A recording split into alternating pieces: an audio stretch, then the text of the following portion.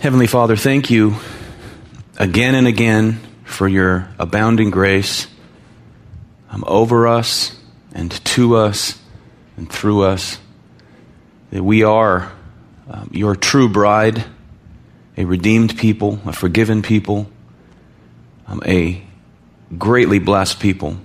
We thank you for this day. We pray that our thoughts, our attention would be upon you, upon your word, Lord, and in the implications of this, the 10th commandment, and that which they have for our lives as a Christian people. Lord, we ask for your guidance for this day, this morning, this time of worship and study. For your glory and the good of your people, we pray in Jesus' name. Amen. All right, Exodus 20, verse 17. You shall not covet your neighbor's house. You shall not covet your neighbor's wife, or his male servant, or his female servant, or his ox, or his donkey, or anything that is your neighbor's. Now, looking at the 10 Commandments, we've already seen, beloved, over the last 10 weeks, that there's an upward focus and there's an outward focus. In the first table of the law, the first 4 commandments, that's the first table. The second table is the 6th through 10th commandment.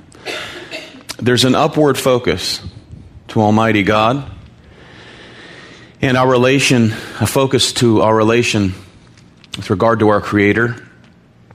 It's obvious when you look at the first 4 that they have to do with our duty towards God. So we could call it a Godward focus, an upward focus. When we look at the second table of the law, we see how we're called to love our neighbor, beginning with honoring our mother and father, the first neighborly relationships that we have on this earth. And there's a concern there for our actions to be truly loving to one another. And Israel, may we not forget, was being instructed in covenant relational loyalty to both their covenant Lord and to the covenant community, okay? The people of God. So it's a vertical and horizontal picture, if you will, relationships vertically and horizontally. But when we think of the 10 Commandments, we often think of them with regard to personal morality, and of course that is appropriate, as we ought. But as we have seen, the commandments are even broader than our own personal relationships, that between God and one another. The laws that are laid out by God also, as we have seen, preserve the welfare of the whole community. Right? In other words, there's consequence, not just for us personally, but for the whole covenant community, specifically under the Old Covenant here, as we see with Israel, and we see the principle throughout the New Covenant and the Church of Jesus Christ. So, in other words, violation of the 5th to the 10th commandment affects the whole community. There's no such thing as private sin with the people of God that doesn't somehow, some way affect the whole community of our Lord. One individual act impacts the whole covenant community in these ways that are worshipful, be they upward or outward. And today, here in the last section of the table, we witness something a little different. We witness this outward focus, upward focus, and today in this commandment, what is it, beloved? Inward focus. It's an inward focus, showing us that God's not merely concerned with outward relations, not merely concerned with our outward piety, if you will, but he's concerned with the welfare of the whole covenant community, outwardly, upwardly, and inwardly. In other words, God's concerned with the heart of his people, matters of the heart. And that's exactly what we learn with the 10th commandment. The commandments not only about loving God and loving neighbor outwardly, practically, but it's also, again, the place in which God sees. Man looks at the outward, God looks at the inward. So none of the commandments, as we have seen, are to be kept merely outwardly, but from the heart. When we get to the Sermon on the Mount, Jesus takes the law. He said, you have heard that it was said, but I say to you. He says that 6 times. He says, here's what the law meant. This is what you've made it to mean. Here's the intent of the law. It's a matter of the heart. It's an inward focus. Now, here we come to covetousness. Covetousness. And you've never seen me covet. I've never seen you covet. You've never seen anybody covet. Amen? We only see the consequence of covetousness. We've witnessed the green-eyed monster raise its ugly head. Amen? Green eyes of envy. There's no worse place to see the green-eyed monster raise his head than within ministry circles. I've seen pastors have green eyes of envy.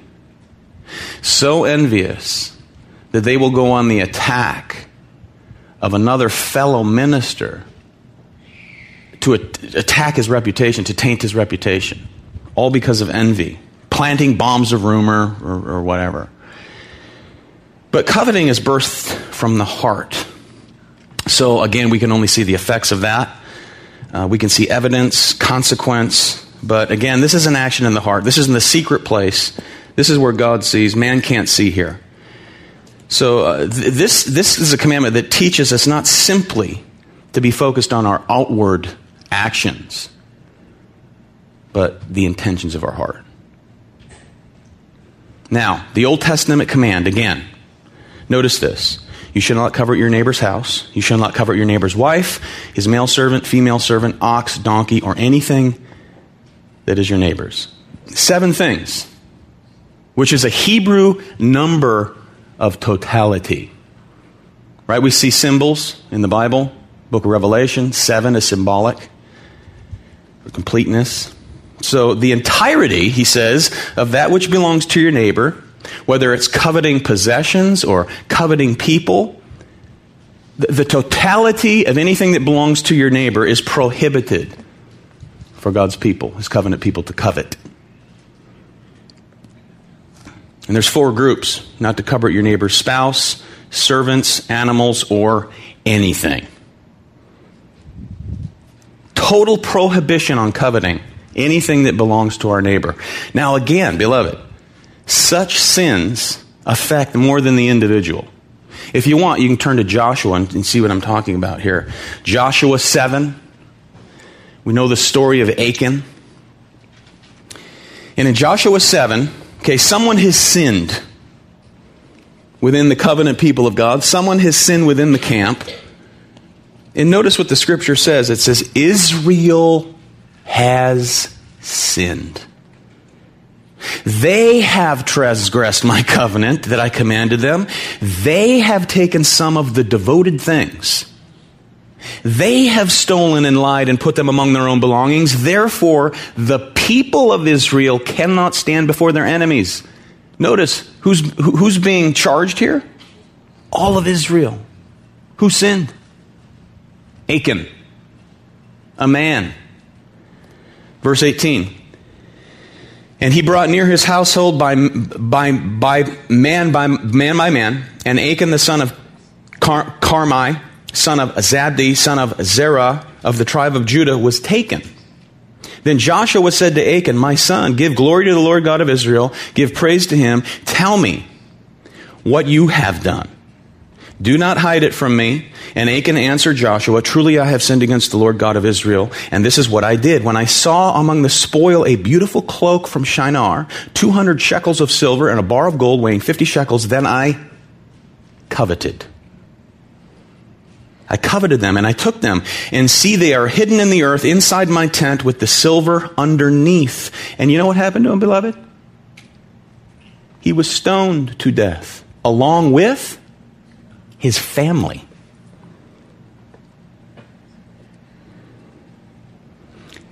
As the father goes, so goes the household. All Israel suffered the consequence of this man's covetousness. And to this very day, beloved, one Christian individual's behavior does impact the whole Christian community. We just think, you think of any sin, I mean, gossip especially, sows seeds of discord. A little leaven leavens the whole lump. It's that type of thing. It just perpetuates itself. So the commands are upward, they're outward, and they're also inward here. And when the Lord says you shall not covet your neighbor's house, this is interesting. When he says you shall not covet your neighbor's house, he doesn't merely mean, don't covet the big, huge house on the corner with the big old, beautiful, pristine lot. That's how we think of it. What he means by this is do not covet your neighbor's household. Your neighbor's household, not just the big house. I grew up, the Republican vice president nominee, Paul Ryan. I grew up with his family, and I went to high school with his brother, Toby. And they lived 6 blocks from us. Lived big, nice house. Her dad was a lawyer. Well, Paul Ryan still lives in the same town. 5 blocks from my parents now, and he bought a house in the same neighborhood. And it's a house I loved as a kid. Huge brick, 2-story, 5-6 bedrooms, 4 bathrooms, double garage, finished basement, big yard, beautiful, beautiful home. And I coveted that home. And now he lives in it. A guy that, his brother, I think he's 5 years younger than we were. But now, that is a kind of coveting we're all familiar with, coveting our neighbor's house. And of course, that's included within the commandment here, but it's much broader than just that. When he says you shall not covet your neighbor's house, again, not just the physical, tangible thing, but he's talking about the household. Anything that is your neighbor's. Everything that's his. It's easy to do, amen? Especially in this consumer-driven culture. We're trained not to be satisfied with anything that we have. That's what all advertising is geared towards. You deserve more. You deserve better. You can't be happy with what you have. They sow into us discontentment, and then our discontentment, advertising is like kindling fuel to the fire. So to covet is to have an inappropriate desire for something that belongs to someone else, or to have an ungodly desire for anything that would take the place, the primacy, or the priority of who? God himself. God himself. And to covet is idolatry. This is one of the reasons Calvin said that the human heart is an idol factory. Right? And we know this is true because Paul said so in Colossians 3 verse 5. Put to death, therefore, what is earthly in you. Okay, what is earthly in you? Sexual immorality, impurity, passion, evil desire, and covetousness, which is idolatry.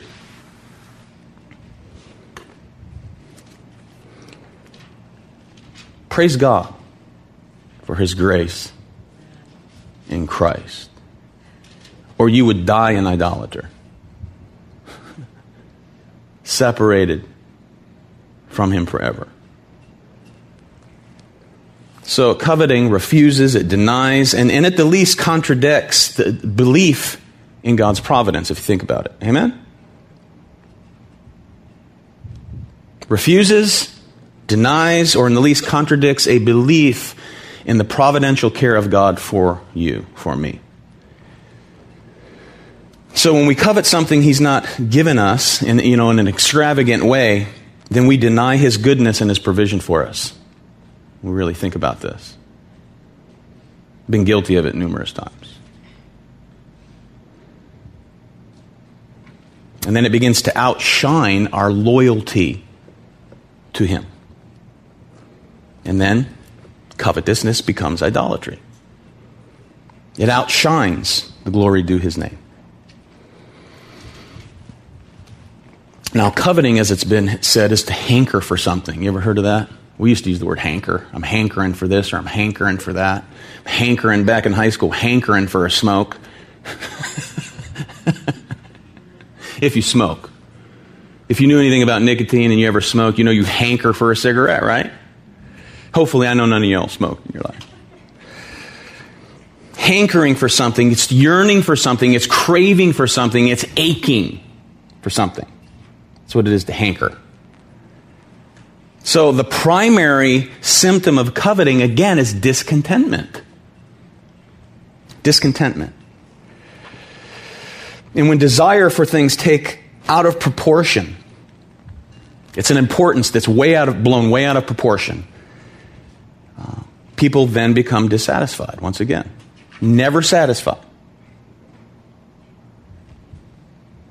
Luther said this, quote, "This last commandment is addressed not to those whom the Lord considers wicked rogues, but precisely to the most upright, to people who want to be commended as honest and virtuous because they have not offended against the previous commandments," at least in their mind. They say, "I've always been monotheistic, serving no other gods. I've never made a graven image to any other god.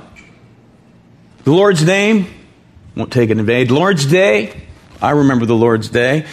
Obeying my parents, no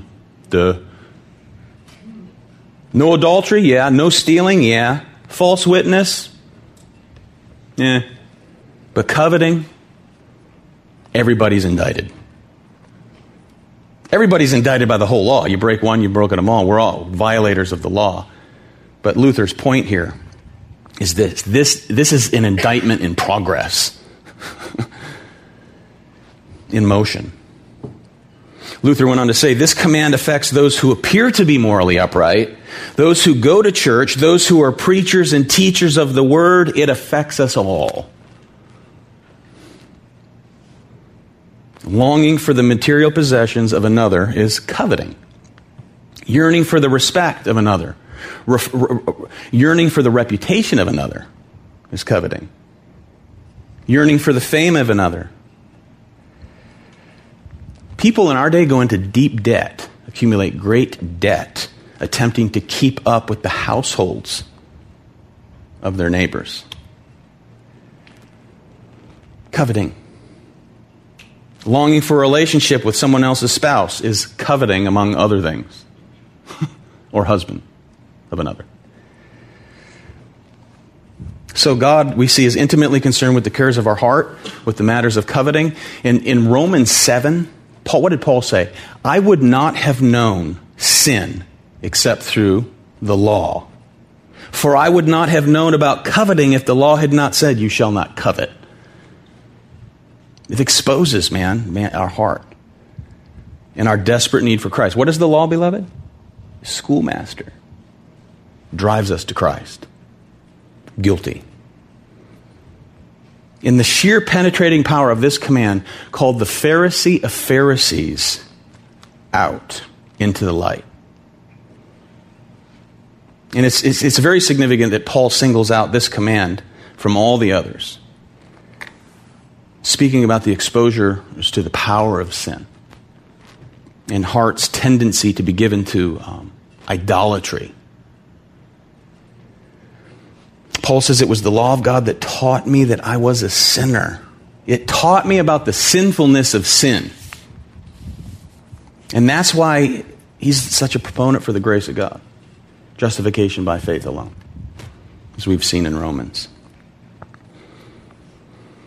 And Paul, in his day, like so many other religious hypocrites in his day, thought in external terms with regard to the law of God, with regard to righteousness.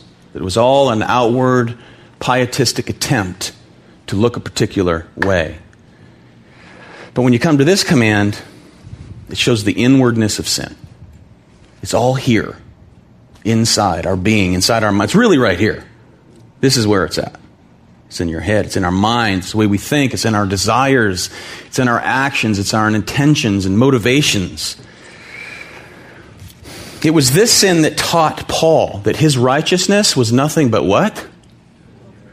Filthy rags, dung, rubbish. Rubbish. It's in the Bible. Philippians 3:8. It was this commandment that exposed the fact that he was a condemned sinner. Covetousness. It was this commandment that taught him the law couldn't save him.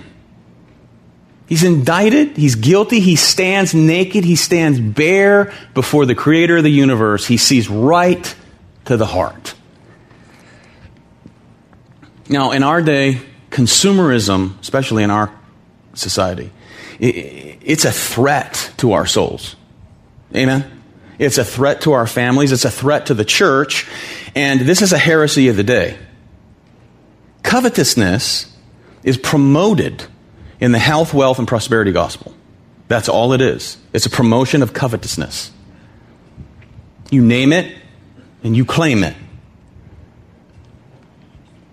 This is a heresy that is dangerous as any other heresy. And some Christians are so consumed by mass consumerism, they don't give to their church. They don't. Some of them can't. They're consumed.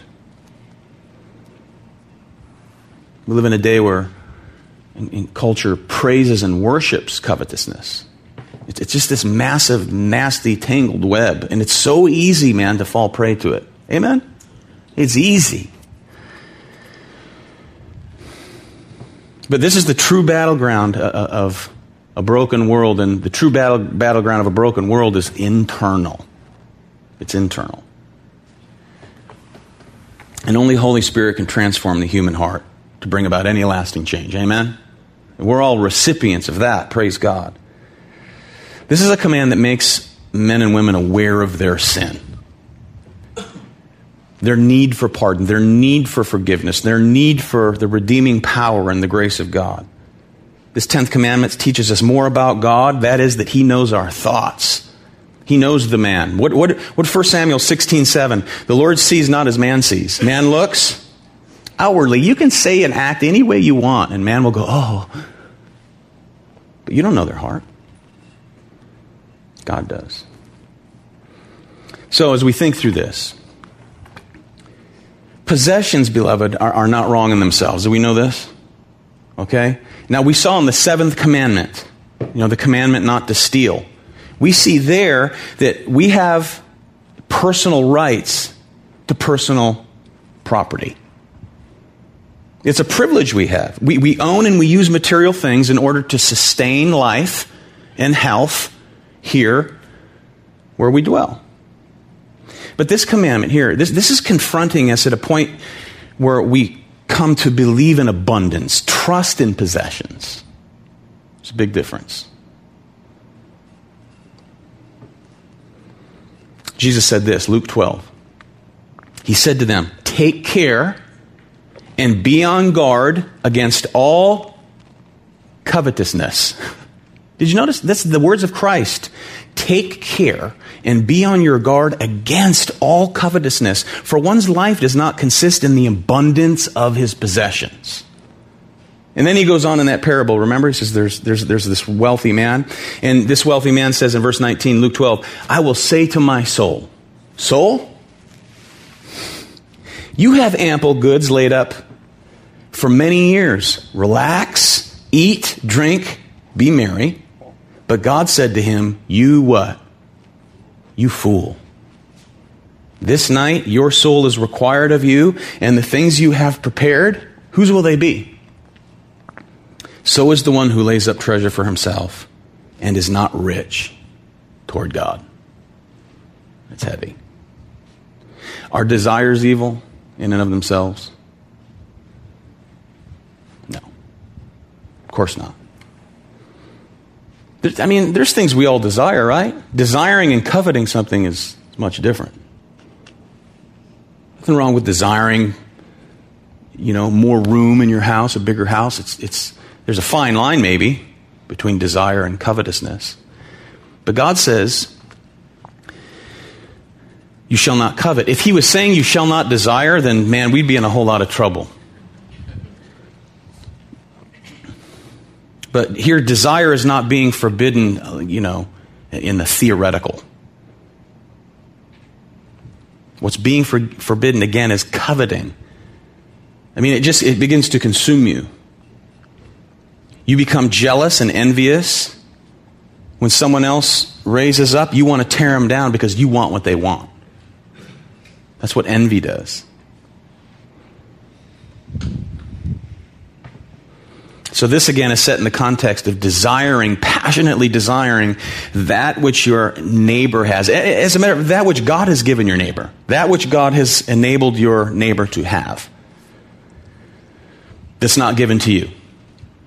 So again, it's repeated over and over again. You shall not covet your neighbor's wife, servants, household, etc. So this is not a generic, abstract command not to desire. Paul said of desire, you know what he said? Philippians 1. Yet which I shall choose I cannot tell. I'm hard pressed between the two. Between staying here and ministering to you and going to be with the Lord. Right?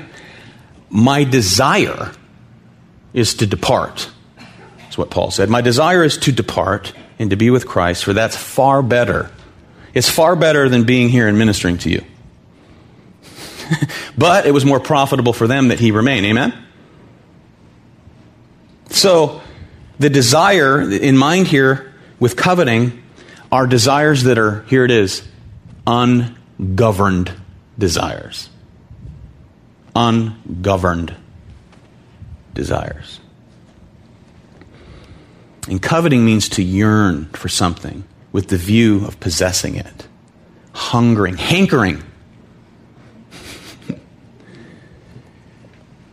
It's this inordinate desire kindled in the eyes of the mind, which either envy or even, here it is, begrudges what God has provided for you. Begrudges what God has provided for you. Wanting the things that our neighbor has. So this goes deep, doesn't it? To the unseen thoughts, motives, desires. Although desire is not wrong in and of itself. You can have a goal. We can have goals to purchase property that's larger than the property we have if we're blessed to own property. You can have goals to own a bigger, nicer house, but there's nothing wrong with that desire. But coveting, again, is what's in mind here. What did Jesus say? When we get to the Sermon on the Mount, here we see this old covenant principle, this old covenant law. We see the principle of covetousness throughout all of Scripture. And we get to the Sermon on the Mount. Jesus said in chapter 6 and verse 20, store up yourselves treasure where, beloved? In heaven, where neither moth nor rust destroy, where thieves do not break in and steal. Because everything on this earth is subject either to destruction, decay, or theft. Ultimately. Man, coming outside of your house knowing you've been ripped off. Didn't I say in the lesson on stealing we came out, someone ripped my son's old car, ripped the stereo out of it. He worked hard to put all this money in it. Just cut the wires, just ripped it right out of there. Pulled up to his car, parked in front of the house, and just decided they wanted a couple molding strips off the car, so they popped them right off. You just feel violated, you know? But there it is, subject to theft. So you can worship your molding on your car. Or your stereo or whatever. And it can be gone tomorrow. So Jesus here is counseling us to make the joys and the blessings of our lives, of the eternal world, is a priority over the temporal. That's what he says in Matthew 6. So the point of the image here of treasure is that it's a waste of life to live for these things that have no spiritual or eternal impact, no importance spiritually, no significance. It's kind of hard to do. They don't mean anything. They're temporal, they're fleeting, they're passing. That's the Lord's point. That's his point on the Sermon on the Mount. because we of all people, we've been eternally awakened. We've been given life. We've been given the Spirit. We've been blessed with how many spiritual blessings, beloved? Every spiritual blessing in the heavenly places is ours the moment we're born again. Every single one. So the implication is twofold with the teachings of Jesus. Number one, some of God's people do live this way, treasuring things on earth. They're still God's people, but they treasure things on earth. And the majority of their efforts are tied up in things that really don't matter in the long run. They're consumed with them. And the second implication of the Lord is that those things will, in the end, they will disappoint you. So then we have to ask, okay, what are treasures in heaven? Well, a lot of times I think we think that it has to do with future glory, all that we'll receive in future glory, all that we'll see, all that we'll participate in. I think that's only part of what Jesus is talking about. That's one of them. That's a big one. But treasures in heaven, it doesn't mean treasures after this life. We notice who Jesus is addressing. On the hillside of Galilee, to a people not unlike us. So what he essentially means by treasures here is treasures with God that come from God. Right? All the blessings in the heavenly places. So we have to ask, how thankful are we? How much do we treasure our own salvation? How much do we treasure what we have right here? We're all sitting here together. It's on a Sunday morning. It's 9:33. Okay, we have a parking lot we're able to park in, walk into a building, no persecution, like much of the world receives. They don't even have a place like this, let alone try to get to a place like this. Do we treasure that? Do we treasure the fact that, okay, God lives in me? The Holy Spirit lives in me. I'm unified with my brothers and sisters. We are the body. Christ is the head. Do we treasure that? That's what I think Jesus means.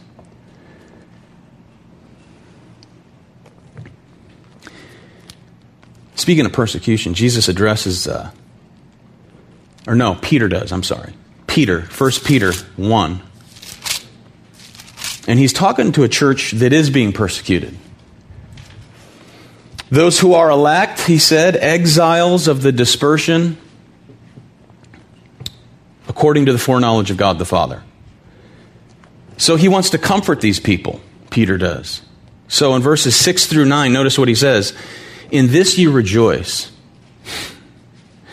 though now for a little while, if necessary, you have been grieved by various trials, so that the tested genuineness of your faith, more precious than gold that perishes, though it is tested by fire, may be found to result in praise and glory and honor at the revelation of Jesus Christ. Though you have not seen him, you love him.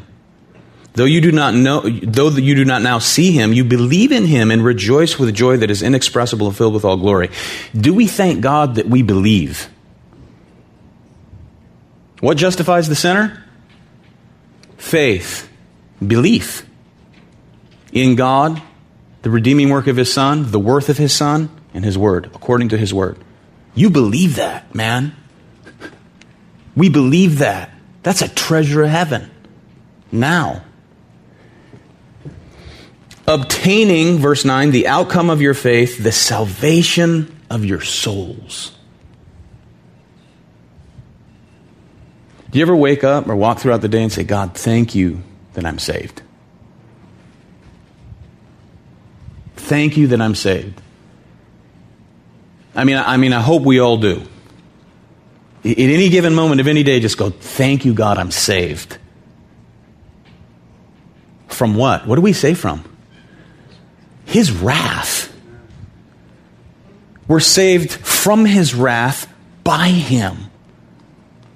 That is treasure. That's heavenly treasure. Man, I am not duped. I'm not spun out in my mind with some false ideology. Like most of the people that I hear commentate on TV. The supposed brains of the world. God hasn't chosen many what? Many wise. He's chosen what? People like us. Fools.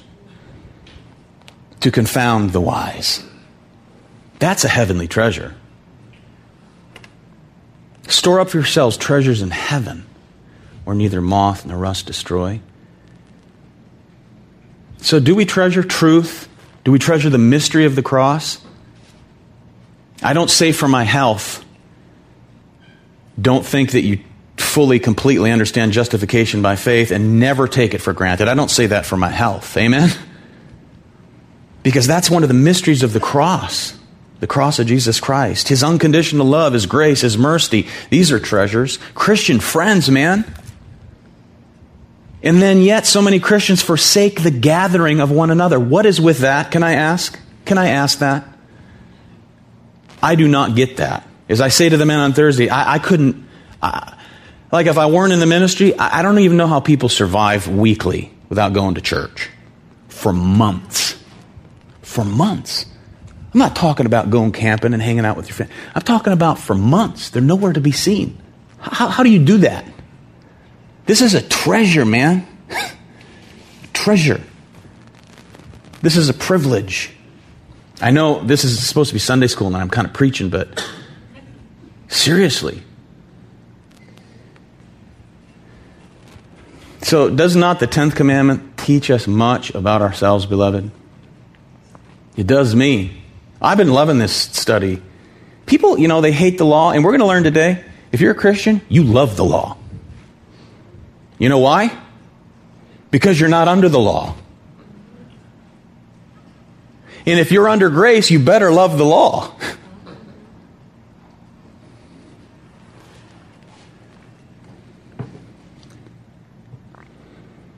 So this command is a leveler, a great leveler of the playing field.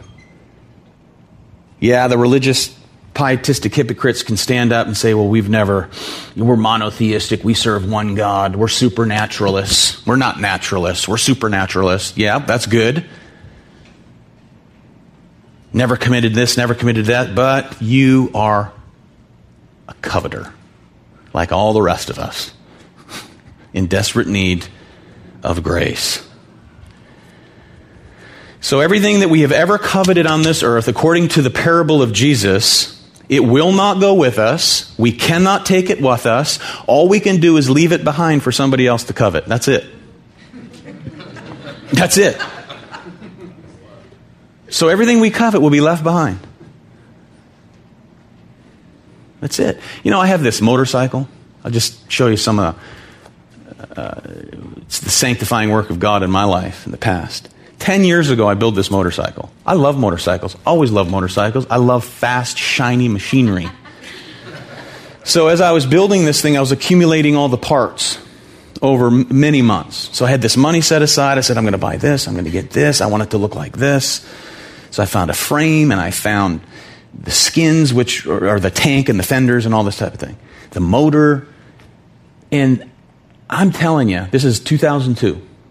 There was a period of like 3 weeks, 4 weeks, 5 weeks where I was consumed with this thing. Losing sleep. And my daughter, what was she then? What is she now? 20? She was 10. And said I was coveting. Amen. That's awesome. You're consumed. She didn't say it sassy. She goes, you're consumed with that motorcycle. Man, you're right. So true. I was reminded of that last night when I was riding it. This is 100 degrees out and nothing feels better than riding in the wind at night. Nothing. Right, brother? Preach it, brother. So coveting, it begins in the hearts, in our private thoughts. It's always self-centered. So Christ brings us out of self-centeredness through the gospel, enables us to be Christ-centered. So this commandment, above all, teaches us our hope, it's not in us. In other words, hope ain't in here. Right? Hope is outside of us. It's in Christ alone. Because this kind of sin only leads to more unhappiness. Discontentment increases unhappiness. And happiness has to do with happenings, happenstance, what's going on, what you have, what you don't have. But joy is much different. Much different. So Jesus also went on to say in Matthew 6, seek first the kingdom of God, and all these what? Things will be added to you. And that promise is not that I can live in Congressman Paul Ryan's house one day, which I still love. It's on St. Lawrence Avenue, Janesville, Wisconsin. Beautiful home. These things have to do with what we need. Amen? He will provide the needs of His people. And the law has driven us to Christ. Grace covers us for eternity. So may we, according to this same grace, live contently. Is contently a word? Elizabeth? Contentedly. Contentedly. Not contently. Contentedly. May we live contentedly by faith in Christ. Amen? And not be covetous, because it's easy to be. Amen? So aren't you glad you're saved? Not condemned by the law. Freed by grace. Comments, anyone?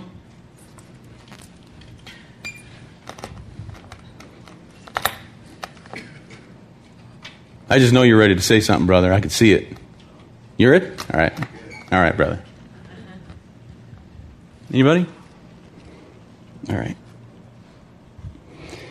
Lord God, we all thank you together. And certainly agree with Calvin that our hearts are nothing but idol factories. So easily given over to that which we see and feel, touch and smell. And oftentimes neglect to focus in on the treasures of heaven that we've already been given, blessed with every spiritual blessing in the heavenly places.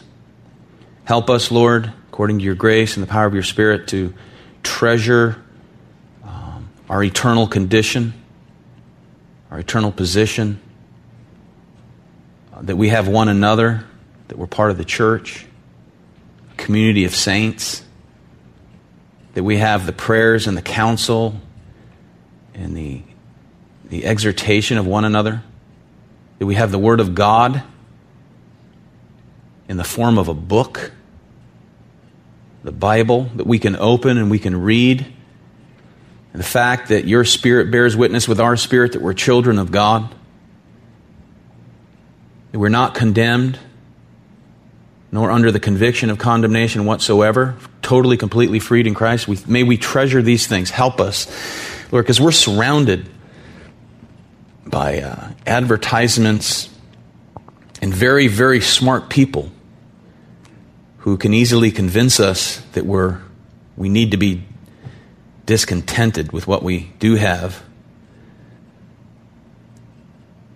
which only spurns on this covetous desire. So help us, Lord, out of this type of thinking by your grace to think on eternal things for your glory and for the benefit of the whole covenant community, the Church of Jesus Christ, your Son, our Savior. It's in His name we pray. Amen.